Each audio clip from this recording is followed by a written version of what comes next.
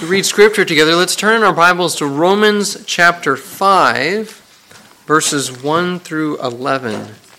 It's Romans chapter 5, verses 1 through 11.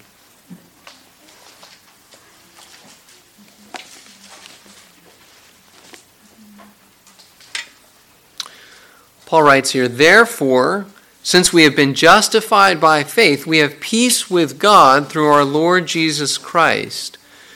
Through him we have also obtained access by faith into this grace in which we stand, and we rejoice in hope of the glory of God. Not only that, but we rejoice in our sufferings, knowing that suffering produces endurance, and endurance produces character, and character produces hope, and hope does not put us to shame, because God's love has been poured into our hearts through the Holy Spirit who has been given to us. For while we were still weak, at the right time Christ died for the ungodly. For one will scarcely die for a righteous person, though perhaps for a good person one would dare even to die. But God shows his love for us in that while we were still sinners, Christ died for us. Since therefore we have now been justified by his blood, much more shall we be saved by him from the wrath of God. For if while we were enemies, we were reconciled to God by the death of his Son, much more, now that we are reconciled, shall we be saved by his life. More than that, we also rejoice in God through our Lord Jesus Christ, through whom we have now received reconciliation." Amen. Let's pray for God's blessing as we prepare to turn to his word now. Lord, we pray that you would open our eyes now through your Spirit, that we may see and believe the wonderful truth of your word, the truth about our own sin, and the truth about Jesus, our loving and gracious Savior.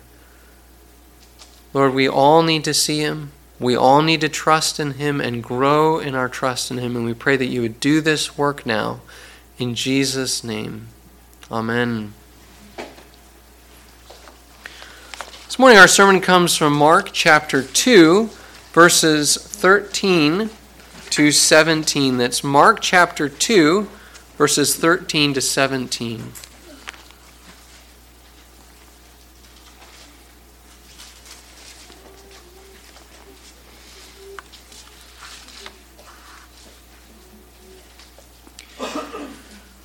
Listen to God's word now. "He went out again beside the sea, and all the crowd was coming to him, and he was teaching them. And as he passed by, he saw Levi, the son of Alphaeus, sitting at the tax booth. And he said to him, 'Follow me.' And he rose and followed him. And as he reclined at table in his house, many tax collectors and sinners were reclining with Jesus and his disciples, for there were many who followed him. And the scribes of the Pharisees, when they saw that he was eating with sinners and tax collectors, said to his disciples, 'Why does he eat with tax collectors and sinners?' And when Jesus heard it, he said to them, 'Those who are well have no need of a physician, but those who are sick. I came not to call the righteous, but sinners.'"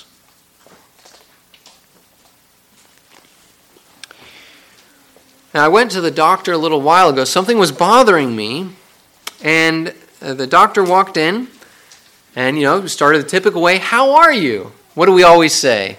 "Oh, I'm fine." And he said, "No, you're not. Otherwise, you wouldn't be here to see me." My doctor was completely right. I wasn't fine, and I knew I wasn't fine, and I knew I needed his help. Jesus makes a very similar point in our passage this morning. Sick people need a doctor, and sinners need a Savior.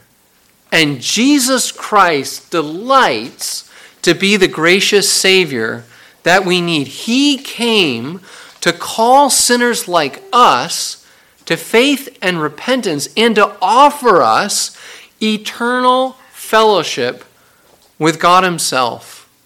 He does that work, and he delights to do that work. What we see here is the gospel. This is the good news that each one of us needs. And my prayer this morning is that each of us sees again our need for Christ and responds to his grace in faith and obedience. Well, that really leads us then to the main idea. What is this passage about? Jesus shows radical grace to call sinners into fellowship with God. That's what we see here. Jesus shows radical grace to sinners to call them into fellowship with God. So we look at this passage and we're looking for that main idea. We're going to see it in three parts. First, we're going to see a gracious call in verses 13 to 14. Then we're going to see a gracious meal in verses 15 to 16. And finally, we're going to see a gracious mission in verse 17. First, we see a gracious call in verses 13 to 14. Our passage opens again with what seems like another typical day in the life of Jesus. Verse 13, he went out again beside the sea, and all the crowd was coming to him, and he was teaching them. We know that Jesus spent much of his time teaching the people. But so far in the Gospel of Mark, Mark has focused more on what Jesus does than on what Jesus says. I wonder if you've noticed that so far. Mark has not told us much about Jesus' teaching besides his basic message. The kingdom of God is at hand. Repent and believe in the gospel. Instead, Mark has been introducing us to Jesus Christ by showing us little pictures of Jesus and his work. Little pictures that teach us who Jesus is. And that's why in our passage, Mark goes from this general description of teaching to then zooming in on what Jesus does as he calls Levi in verse 14. Mark is teaching us about Jesus' grace for sinners. Look what happens that day. And as Jesus passed by, he saw Levi, the son of Alphaeus, sitting at the tax booth, and he said to him, "Follow me." And he rose and followed him. Now, what jumps out initially in this verse is Jesus' authority. Jesus calls Levi to follow him, and Levi immediately drops everything and follows him. We saw something similar happen when Jesus called Simon, Andrew, James, and John. They walked away from their fishing nets. They walked away from the servants. They even walked away from their own family to serve God. Shows us again that Jesus speaks with authority when he calls people to follow him. But Mark's focus here in our passage is particularly on the person that Jesus calls with power. The focus is on Levi, the son of Alphaeus, a tax collector. Now, for us, a tax collector probably seems like just another job, right? People today work for the IRS. You could do that too, right? You can almost imagine, kindergarten class of little boys in Jesus' day. What do you want to be when you grow up? And little Simon would say, well, I want to be a fisherman when I grow up. Well, that's good for you, Simon. And Levi, what do you want to be? Oh, you know what? I want to be a tax collector when I grow up. Except no good little Jewish boy would ever want to grow up to be a tax collector. This was not just another job. See, tax collectors were viewed as some of the worst people in the whole world by the Jews. Why did they think that? Well, first, because tax collectors were thieves. The way they made their money was by stealing from others. If the tax was $10, they'd charge you $12, and they'd take those $2 for themselves. You can see that problem in the story of another tax collector that Jesus calls. Think about the story of Zacchaeus. Zacchaeus is very, very rich, but how did he get rich? By defrauding others. When he is converted, he promises, and if I have defrauded anyone of anything, I restore it fourfold. That's not a hypothetical, like I may have done that. That is a confession. I have stolen from others, and I will give it back. tax collectors like Levi and Zacchaeus got rich by taking other people's money. But tax collectors were also looked down on because they worked with the Romans. The Romans controlled the country of Israel at this time, and they used Jews like Levi and other people to collect their taxes. So a tax collector was a thief, and a tax collector was a traitor in the minds of most Jews. So no good Jew would want to have anything to do with tax collectors.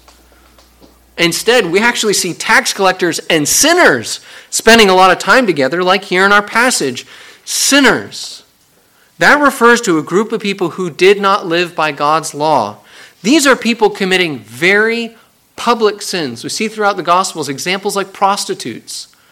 Prostitutes, thieves, and others are the sinners that Levi and the tax collectors live with.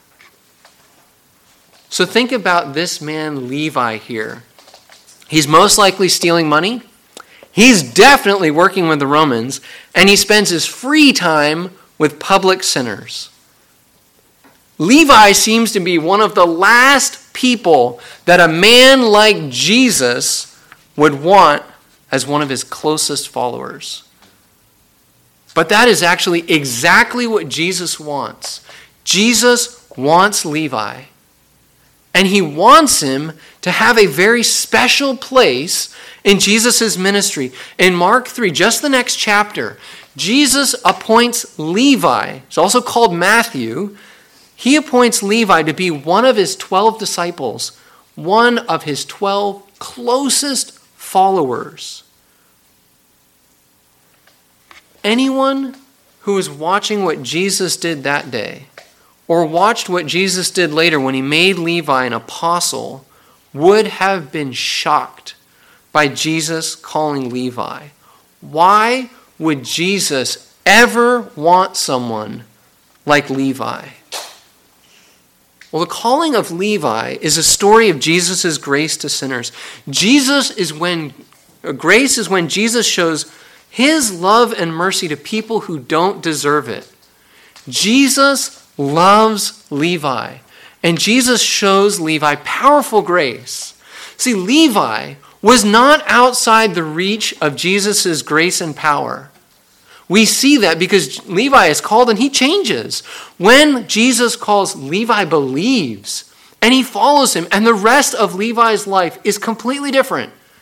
Levi leaves behind his sin and he follows his Savior. This is the power and the grace of the call of Jesus Christ to sinners. But Jesus also shows his grace in calling sinners, secondly, in a gracious meal. Look at verses 15 to 16. Jesus goes further by showing astonishing grace to many more sinners than just Levi. He has a whole party with sinners. Verse 15, and as Jesus reclined at table in his house, many tax collectors and sinners were reclining with Jesus and his disciples, for there were many who followed him. It looks like what happens here is that Levi decides to host a feast for Jesus. Zacchaeus did a similar thing right after he was converted as well. And who are the guests at Levi's party? They wouldn't be on anyone else's guest list. Many tax collectors and sinners. Not just one or two, notice. Many. Mark wants us to notice the number. Mark also adds the fact later that many tax collectors and sinners came because there were many who were following Jesus. Jesus in his ministry and in this meal is surrounded by many well-known, despised public sinners. That's not an accident. Jesus chooses to sit down with all of these sinners and to eat a meal together. We might miss the significance of what this means as Jesus sits down to eat with sinners. You can invite anyone over to your house, and the rest of us probably won't think twice about it. But sitting down for a meal together in Jesus' day was much more important. It was sending a statement because you were having close, extended fellowship together with those people you invited. You were publicly saying that those people that you brought into your house, they were people who are worth knowing. They were people that are worth spending time together. So Jesus eating with sinners. You could see how that would be shocking. Eating with sinners, well, that could be a problem. That would make you ceremonially unclean. That was a serious problem under the law, that you would be unclean. But almost even more significant, actually, is the fact that good Jews didn't even want to be near those sinners. Not because of the law that they would be unclean, but because they didn't like them. Those sinners are outside God's law, so they aren't good enough to eat with us. I'm not even going to invite them to my house. You can see the shock of Jesus' actions in verse 16. The scribes of the Pharisees, they react. When they saw that he was eating with sinners and tax collectors, they said to his disciples, "Why does he eat with tax collectors and sinners?" You know, when the scribes ask that question, I don't think they're really trying to figure out why. They're not asking the disciples for Jesus' theological reasons for what he's doing. No, this is a question that is coming from shock and disgust. Why is he doing that? We wouldn't do that. Why would Jesus do something like that? The scribes cannot imagine a reason that Jesus would spend time with sinners. Jesus' actions here are completely outside of the scribes' ideas of religion and God. Right? Can't Jesus see that good people shouldn't spend time with sinners? That's what the scribes are asking. That's what they are expecting that Jesus would do. That's not what Jesus does. Jesus eats with sinners. Why does he do this? Why does he do this? Let me start by saying what Jesus does not do. I want to say this first. When Jesus eats with tax collectors and sinners, he is not accepting their sin. He is not saying that what they are doing is okay. We often hear in today's world that we should just accept others for who they are. You know, you hear the slogans, "Don't judge," or "Love is love," or, you know, everybody's got their own truth, so ... Yet when people say things like this, I found that they're often trying to defend something that the Bible clearly calls sin. I don't know if you found that to be true, but I have. That could be abortion, that could be homosexuality, transgenderism. There's a whole list of things that people say, no, you just need to accept. We are not supposed to ever say that those things are okay. If you want a nice slogan from the Bible, here it is. Sin is sin. That's what God says. So Jesus, as he eats with sinners, is not saying that these sinners are right. In fact, his message of repentance was for everyone. That is the same thing he's telling them at this meal. Repent and believe. That was for tax collectors and sinners as well. But here's the critical thing to see as Jesus sits down with these sinners. Jesus knows the full extent of their sin. Jesus knows their sin in its full depth and its full breadth. And as they are sitting at dinner with him, they are actually sinning against him because he is God. He knows their sin and he knows their sin is against him. And even though those things are true, Jesus is still willing to have a relationship with sinners. He is willing to have fellowship with sinners. Notice, this is not fellowship with saints. It's sinners. You know, maybe Levi is converted. That's what it seems to be at this point. But many of those other people sitting down at dinner that day, they were still tax collectors. They were still sinners living in their sin. And Jesus still loved them and sat with them. See this clearly.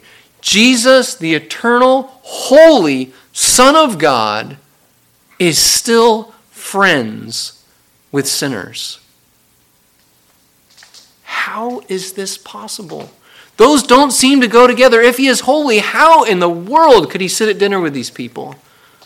It's because Jesus is also gracious. Jesus is gracious. He shows sinners love and mercy that they don't deserve in order to save them from their sin. This is what Jesus came to do. Jesus came to save sinners. Whereas Jesus says here in this passage, my mission was not to come to call the righteous, but to call sinners. That truth leads us now to our third and our final point, a gracious mission in verse 17. Here in this passage, Jesus tells us what he came to do. He came to call sinners. And call them to do what? To clean up their act? To just be better people and then they can believe in him? Then he'll accept them? No. He called them to repent and believe in the gospel. And when Jesus calls sinners, he calls with power, because he is not just preaching and hoping that sinners will turn and be saved. No, he comes in the power of the Holy Spirit to preach the good news. And when Jesus preaches, the Holy Spirit opens the eyes of the spiritually blind so that they see their sin and they see their Savior. And the Holy Spirit changes their hearts. He gives them new living hearts so that they can repent and believe, and he gives them faith and repentance. Jesus calls sinners to be saved, and they are saved. That is what Jesus did, and that is what Jesus does now.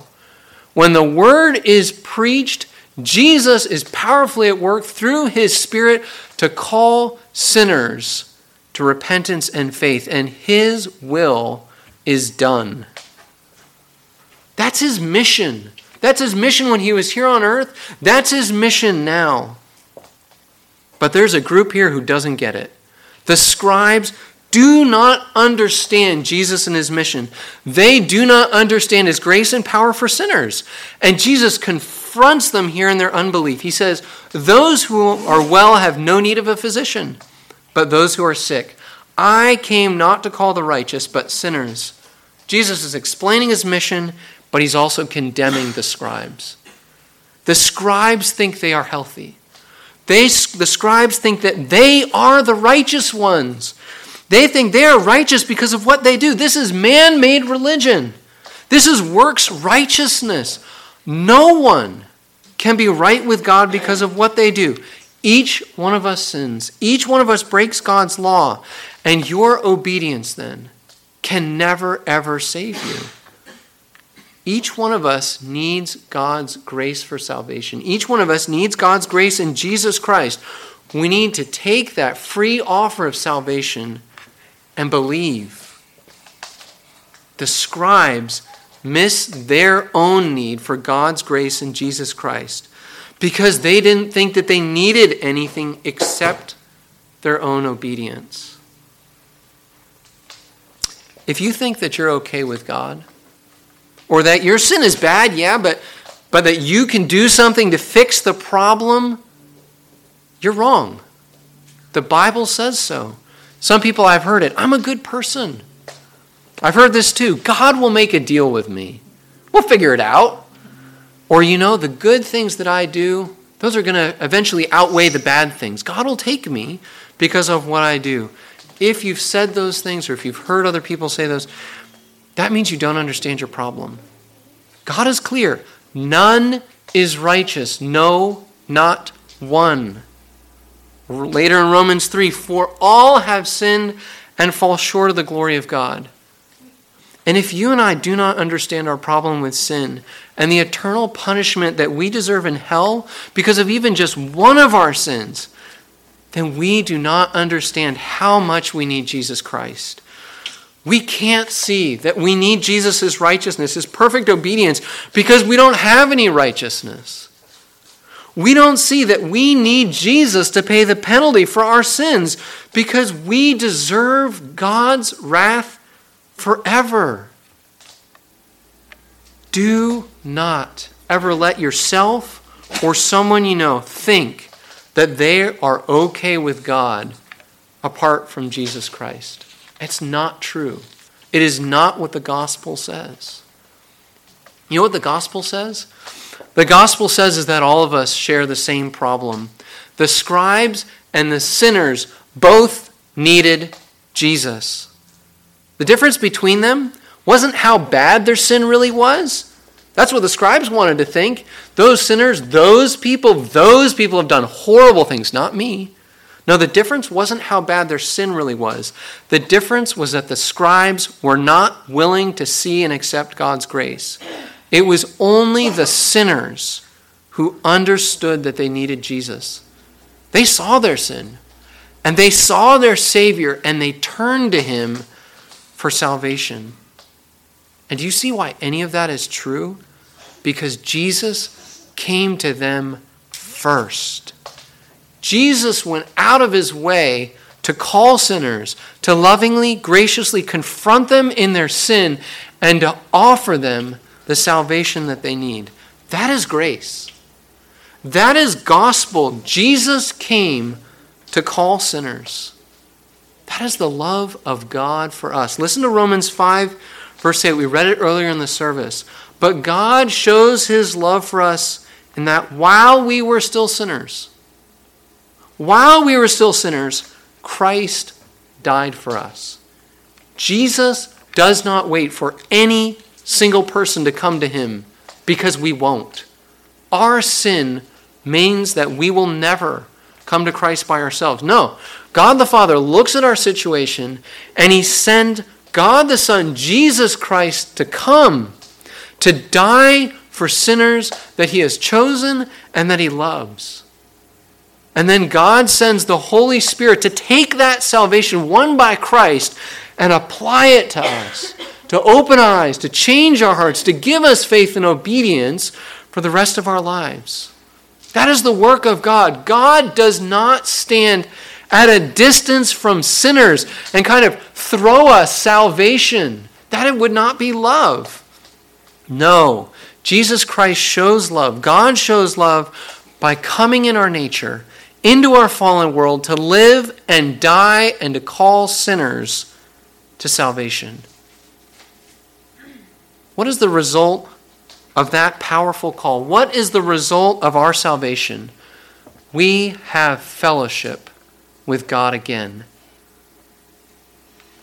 We see a picture of fellowship with God in the meal that Jesus shares with these sinners here in our passage. For those people who were saved that day, that was only the beginning of a deep, intimate, eternal fellowship with God, with Jesus Christ, our elder brother, with God, our Heavenly Father, by the work of the Holy Spirit. Each one of us this morning who's a believer enjoys this kind of fellowship with God. Our relationship with God is now restored, and we are richly blessed by him. And we know what we experience now, and that fellowship with God, that is good. That is great, but we're looking forward to something more. We're actually looking forward to another meal, aren't we? That's where the Bible is pointing us toward. We are looking forward to enjoying deeper fellowship with God and one another in heaven when we sit down at the marriage supper of the Lamb. Who's going to be the host at that party? Jesus. Jesus, the Lamb himself, is inviting those who are former sinners to come and be with him in heaven forever. Jesus will sit down with all of us, former sinners, saved by his grace and finally made perfect. That fellowship, that meal, that relationship with God the Father, God the Son, and God the Holy Spirit, that is eternal. That will never change and will only deepen year after year after year into eternity. That's when we'll know God. That's then when we will actually be in God's presence forever. Jesus Christ came to call sinners. He came to call us. And now he's calling other sinners through us. This is really the application of the passage. As individuals and as a church, as Peninsula Reformed Presbyterian Church, this is our calling and this is our mission. Jesus has given us the privilege of being God's people. But what does that mean for us? That means that part of our identity is that we exist to worship God. And we exist to do God's work. But we also exist to witness to sinners. We have to believe that. We need to believe that as a church, and we need to believe that as individuals. Believe that God can save anyone. No one is too far gone for God to save them. Jesus came to call sinners, and those he came to call will believe. Do you have family or friends who are very far from God? Maybe even living in very open sin like Levi and his friends. I know you do, and I do too. Jesus' love and grace are for each one of his people. He can save that person that you're thinking about right now. See their face and see Jesus' forgiveness. Believe that and pray with that confidence for that person. But also, as we look at everyone we meet, we need to look at people with the heart of Christ for them. We sometimes begin to think like the scribes from our passage. That God really loves us, but God can't possibly love that other person because their sin is too bad. That's not true. What did God do for you? What did God do for you who are also a terrible sinner outside of Christ? Jesus needed to save you because of your sin, not because you are wonderful and righteous, but because you are a sinner. He did that for you. That gives you great confidence and assurance in your own life. And it gives you confidence and assurance as you look at others around you. He loves to save sinners as well. So love people like Jesus does. In our passage, we see that Jesus is friends with unbelievers. How many non-Christians do you really know? I mean, not just like the cashier at the local grocery store. I mean, friends. How many do you really know that you regularly talk to, that you look into their lives and you know what's going on? Jesus went looking for sinners. Jesus ate with sinners because Jesus loved sinners. Let's feel the same way that Jesus does. And let's do some of the same things that Jesus does. We need to have a heart for the sinners around us, the same heart of Jesus Christ. And as we do this work, pray. Pray. We need the Holy Spirit to save sinners. You and I cannot do that. None of us can do that. The Holy Spirit can. The Holy Spirit can open the eyes. The Holy Spirit can change the heart.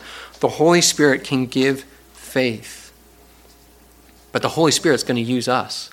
Jesus calls sinners today through us, through you and through me. Pray that God would then use us to spread the gospel. Pray that God would call sinners to himself right here every day, and pray that he would make us willing to be part of that work, to spread the gospel, to call sinners. Make us willing, and then give us the opportunities. Pray that God would give us opportunities as individuals and as a church to spread the gospel. And when he gives us those opportunities, pray that God would open our eyes and God would soften our hearts to see and to take the opportunities he gives us. You don't have to worry when he gives you that opportunity. We know the message. We know the message of salvation. It's here in this passage. Sick people need doctors. Sinners need a Savior. And Jesus is the gracious, loving Savior that we all need. Amen. Let's pray.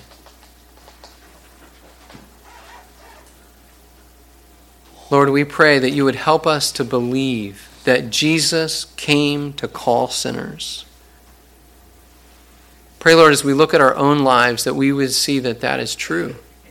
That, Jesus, you have come powerfully to call us out of our sin, out of our misery, out of our rebellion against you, and you have called us back into fellowship with God. We thank you for that costly, powerful grace. And Lord, we pray that you would use us to call other sinners. Your work is not done yet, and you have chosen to use us to spread the good news of the gospel of Jesus Christ. Make us faithful. Give us love and concern and friendship with those who are outside of you, and call many sinners to come and worship you. Pray that especially for our congregation, that we would see conversions, that we would see people who were once walking in darkness come, be called into your wonderful light. And we pray that you would do this because this brings glory to you, not to us, but to you bring glory. We pray this in Jesus' name. Amen.